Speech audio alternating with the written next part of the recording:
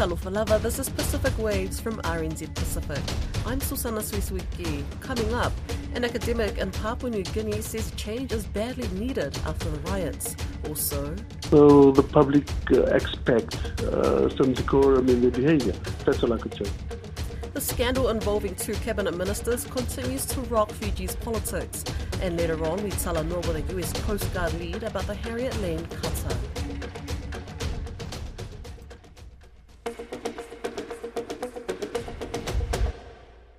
Papua New Guinea needs a giant wake-up call, according to a local academic. Andrew Anton Mako says the country's systemic dysfunction was plain to see in the rioting and looting throughout the country's main cities 2 weeks ago. Mr. Mako, who is with the Australian National University's Development Policy Centre, says the government has failed to address the underlying causes of violence for years. He spoke with Don Wiseman, firstly about how the outbreak of violence would have been avoided if systems had worked like they should. That deduction should not have happened if things were working properly. That information could have been already transmitted through the system so that not only the police officers but all the public servants could have been assured that there was a glitch in the system, and then they would send the money back. The extra deduction, they will return the money in the next pay or so. So I think that information could have been made available to the officers quickly so that the protest that happened should not have happened if they have done that. It's not the first time, though, is it? I think the PNG government is trying to present it as the sort of thing has never happened to us before, but it's just 18 months or so since an horrific election in which the violence level was at an all-time high. It's like there's a powder keg primed to explode at any moment. Yeah, I agree with you on that, Don. It's a bigger problem. Whatever that happened on Wednesday and the 10th was just the tip of the iceberg, right? This was going to happen. Governance is a big problem in this country, right? The government and the policymakers really need to take a comprehensive approach in addressing that. It's a big issue. And then with that, we got corruption and everything like that. In order to improve the public service machinery and for things to work, the government really needs to look at the administration part of the system that they have. There's a whole series of areas around that, aren't there, in terms of training, staffing numbers, staffing pay, this sort of thing. It's been talked about for a long time. I've been covering stories about Papua New Guinea for years, and these similar sorts of things keep coming up in terms of the pressures on government departments and the pressure on wage earners and so on, but it just gets worse and worse. Over the last 20 years or so, there wasn't any comprehensive reform to look at the public service machinery. I think the last attempt by the government to look at this was 20 or so years ago when the late, say, Makara Moroto was the prime minister, right? So since then, there hasn't been any sort of reforms to improve governance, improve public sector efficiency and all that, right? So that's the bigger problem, right? We should have picked up where Sam Makara left. So it's a bigger problem. It goes back many years, but I think if we had done something in the last 20 years to pick up from where Sam Makara left in terms of comprehensive reform to fix the issues, the administrative and governance issues of the country, we would not have be facing the problems we are facing at the moment. So it's going to be a big problem, whichever government, this government or whether new government comes on board or whatever happens, the government really needs to look into that issue as a big priority for them. So where do you start? What's the first thing they need to do? It has to start from the leadership level, right? Firstly, the government needs to know that it's a big issue to start off with, and then to get into the hard work. It's not going to be easy. They have to really work on it for a number of years. I don't think it will happen overnight. They will have to come up with a reform agenda, work on it for the next 4 or 5 years, right? So at the moment, what we are seeing is that they come up with reviews and things like that, and that they don't follow up with the actual work that really needs to be done, right? So the government said, okay, it is a problem, and then we're going to set up a work plan for another 4 to 5 years to actually look at it. It's not going to happen overnight. Let's go back a wee way, because after the election in 2022, and there was a lot of talk about strengthening police and so on, and there have been a couple of legal changes that have given the police greater powers. I'm not sure whether any of those have been applied at this point, but what else has been done in that regard? Is that just something that was talked about then and put in the too hard basket? There have been some reforms, but I think it's really looking at things that trying to address the symptoms, right? They're not really trying to address the core issues. So, for example, the ICAC, the Independent Commission Against Corruption, is really to look at corruption at a grander level, but then there's a lot of things at play at the lower levels of the society. For example, unemployment is a big issue, right? So the crime rate and things like that are happening in Papua New Guinea. It's just because there is no jobs for the young people of this country. So it is about looking at what are the underlying issues that is actually driving the social issues. So whatever the looting and the things that happen on the 10th of January is a symptom of what is actually happening. There are underlying issues like unemployment is a big issue that the government needs to look at. The high cost of living pressure that people are facing. Inflation is a symptom of high cost of production and high cost of doing business in Papua New Guinea. So they will have to look at addressing the underlying issues, not the symptoms. So if you are addressing the unemployment issue,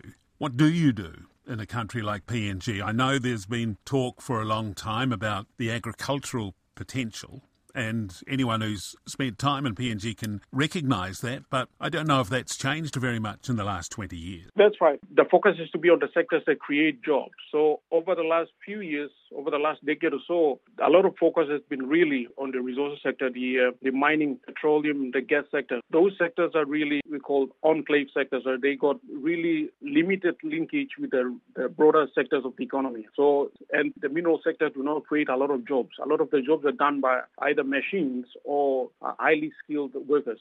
So it is the sectors like agriculture, like fisheries, like tourism, forestry. Those are the sectors that really, really create jobs. So the focus of the government is to shift now towards improving those sectors, to invest a lot of money into these sectors. Not only money, but also reform policies that will make sure that the agricultural sector, the fisheries sector, the tourism sector are revived. If they're thriving, then a lot of the unemployed people will be able to find jobs in those sectors. So it is a shift that has happened at the national level. It has to be driven by the government and the policymakers to say that we will have to focus our shift towards these sectors that will create jobs for the majority of the people, especially the younger population of the country.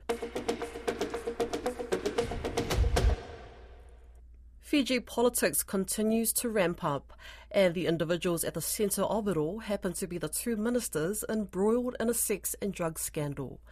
The General Secretary of the leading party of Fiji's coalition government says ministers must remember that they work for the taxpayer and are public servants and therefore must act accordingly.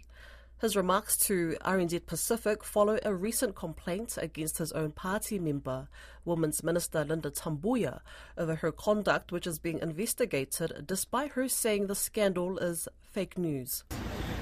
Sex sells, and so there's fake news, and I find that, some public personalities who are impersonating as media personalities, have gone out there and sensationalized it. People's Alliance General Secretary Usaya Wangatairewa spoke with Alicia Foon about the unfolding situations. Well, I believe that the coalition is still strong because I haven't received anything that's untoward with the coalition till now. I haven't received any words or anything. So without receiving any official communication from the other parties, that's where I stand. I believe that the coalition is still strong. I sort of close off all the noise levels that's coming from various directions and just concentrate on maintaining the coalition. And how would you describe what has been happening over the past week? Has this come as a surprise to the People's Alliance, or has this kind of been bubbling for a while? I really could not comment on that. Maybe it's bubbling within the other party, the Social Democratic Liberal Party, but we haven't heard anything about what's happening in their party with anything bubbling there. But as far as I know, they've called a management meeting to discuss the dismissal of the Minister for Education. That was the headline that came out at the beginning of the week. That's about all I could say about that. People's Alliance confirmed that there was a complaint against Rambuka's cabinet minister at the centre of a sex and drug scandal. Now, that was Linda Tambuya. Can you speak more to this, and where is that at? I cannot speak more to that. All I can say is, as we've mentioned in our last press release, which was on Monday after our meeting, Executive Council meeting, is that the letter has been received and they've activated the part of the Constitution where we've started an investigation, which will then report back to our management committee, the inquiry team, and then they will decide what will happen after that from the outcome of the investigation. And once that complaint is accepted by the executive committee to be investigated, they're given 21 days to complete their job. That's all I could say. And can you speak to the nature of the complaint? I can't answer that. But is it related to this alleged sex and drug scandal? I can't answer that. Do you have any comments about the conduct of ministers in the People's Alliance Party and what's expected? I can't answer that either. Do you believe that things that ministers do on their own terms should be private matter and not for public discussion? We spoke to a political expert that really backed Linda Tabuya, saying that she was an extraordinary minister, and despite the complaint that he does not believe that she should be dismissed, and that anything that she does in private, whether it's on a ministerial trip or not, should not be a black cross on her name. Well, all ministers must remember that not only all ministers, all parliamentarians must remember that they are public officers, and they are paid for by the taxpayers. Their salaries and extras that come with, or the privilege that comes with the position that they are filling in. So the public expect some decorum in their behaviour. That's all I could say. Do you have full confidence in the coalition and in Dambuka? Yes, of course. And what do you have to say to the people of Fiji who are concerned about what's happening, considering there is so many layers to these discussions with the alleged affair, ministers being dropped and then reinstated, and then this complaint with Linda? That's something that the party leader and Prime Minister can only comment on. I can't comment on that. But as the People's Alliance General Secretary, are you able to provide any reassurance or comments to people that voted you in? I am not in a position to do that. That would be the party leader's role to comment on that. When can we hear about the decision surrounding the complaint? They've given 21 days from the day it was accepted into the management committee, and we could expect something from that. So that was last Monday. So we work on 21 days from there. And then from there, will you be making an announcement or providing a press statement? Yes, we'll call a management committee meeting where they will present their findings, and then they'll deliberate on that. And if they decide to make an announcement about that, then it'll be their call. So you can only say that a complaint was made, but you can't tell us what the nature of the complaint is. Is that correct? I can't. Okay. Are you aware that Minister Linda Tabuya went to the Australian body for online images and cyber security? Are you aware that she asked for these images to be removed? Well, I read it in the papers. That's something beyond our control in Fiji. Do I support what she's requested? Well, she's well within her right to do that, then of course we will support it. As I said, it's up to it's her right to do that, and she's complained. And we'll just have to leave it at that. She responded to us saying it's fake news. So if these images are fake, why has she requested for them to be taken down? Is this part of the investigation into the complaint? It has nothing to do with that. That's her own prerogative that she's requested that. In Hawaii, the US Coast Guard welcomed the Harriet Lane, a 270-foot Indo-Pacific support cutter or ship with a 100-person crew. It was recently relocated from Portsmouth, Virginia to Hawaii last month in December. The cutter is one of the US's efforts to strengthen its relationship with the Indo-Pacific region, with a focus on advising, training, joint deployment and capacity building. Harriet Lane will be making a total of 7 stops in the Pacific this month and throughout February. Joining me to talk about the Harriet Lane is Captain Jennifer Conklin. Kia ora, Jennifer. Tell us more about this cutter. Yeah, kia ora. So the Coast Guard cutter Harriet Lane, we're so excited that she's transitioned. She was originally home ported on the east coast of the United States, but she has now moved over to Hawaii. And her first patrol starts in about a week, and she'll be heading down through the Pacific to visit all of our Pacific Island partners to kind of build on capacity, kind of shared experiences, and kind of just continue our presence in the Pacific.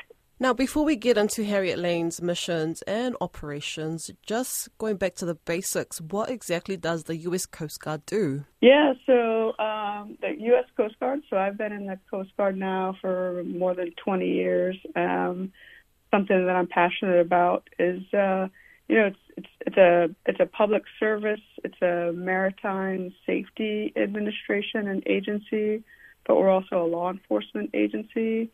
And so through those kind of different avenues, you get to see a lot. So there's the humanitarian side of whether it's search and rescue or emergency management, or, you get into the law enforcement pieces where we,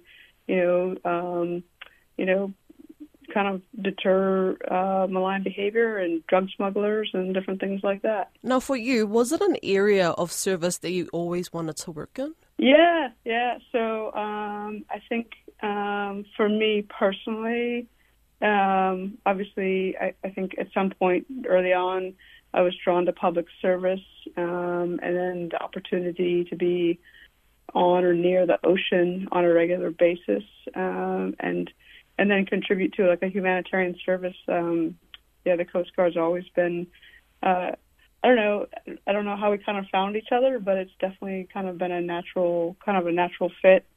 So yeah, and of course the adventure that comes with it, going out on the ocean. I mean, the Pacific obviously is massive, and that was my first posting out here, and I have family in the Pacific, so it's kind of a natural fit for adventure and humanitarian service.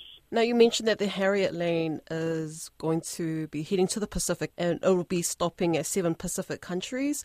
What will the ship and its crew be doing there exactly? How long will the Harriet Lane be in the region for? So she's home ported in Hawaii now, so she'll kind of be an enduring presence out here. But her first planned trip, and we haven't confirmed all these places, but the intention is for her to go to first American Samoa, followed up with Samoa. And while she's there, she'll be doing fisheries engagements, operations, but also within, in APIA, we have some Pacific environmental response folks rep that they'll be engaging with as well. So really, when we look at her, I should probably rewind a little bit. When we look at her patrol, the Harriet Lane's patrol, it's really about all the Coast Guard missions and kind of capabilities that we can bring to the region that are, relevant. So whether that's fisheries and law enforcement, conservation, maritime safety, stewardship, those types of things. It's kind of the full package is what we're trying to kind of do with this cutter. So fisheries, environmental response, emergency management. So, like I said, American Samoa, and then hopefully on to Fiji. And then she'll hopefully be conducting some search and rescue exercises with the Fijian Navy while she's there and different SAR authorities. And then on to Vanuatu and a longer break in Australia to kind of reset in Cairns, and then up into Papua New Guinea, Nauru, a brief stop in Marshall Islands on her way back home. That's kind of the full circuit that we're planning on and hoping that it all comes to fruition, which is about 35, 80 days. That's a lot of days there. So how do Coast Guard missions and engagements benefit Pacific countries and communities? Yeah, so first of all, I think that the U.S. Coast Guard is a natural partner. Obviously, the Pacific Islands, it's, they're all maritime countries and states. And, we talk about the Pacific Island leaders. They always say, it's not the ocean that divides us. It's the ocean that connects us. And so when we talk about port security. We talk about sovereignty. We talk about fisheries and stewardship of the fisheries. These are all things that are naturally in the Coast Guard's kind of, what we say in Hawaii, we say kuleana, but in your area of responsibility. I think that as we share practices and we can kind of build on each other's capabilities and capacities, that I think we can, we can all do more collectively versus, each trying to tackle these issues individually. I think for all of us. That's Pacific Waves for today. To listen back, head over to rnzi.com/programs. We're also on Spotify, Apple and iHeartRadio podcasts. From myself and the RNZ Pacific team, Tō Whāsui Fua.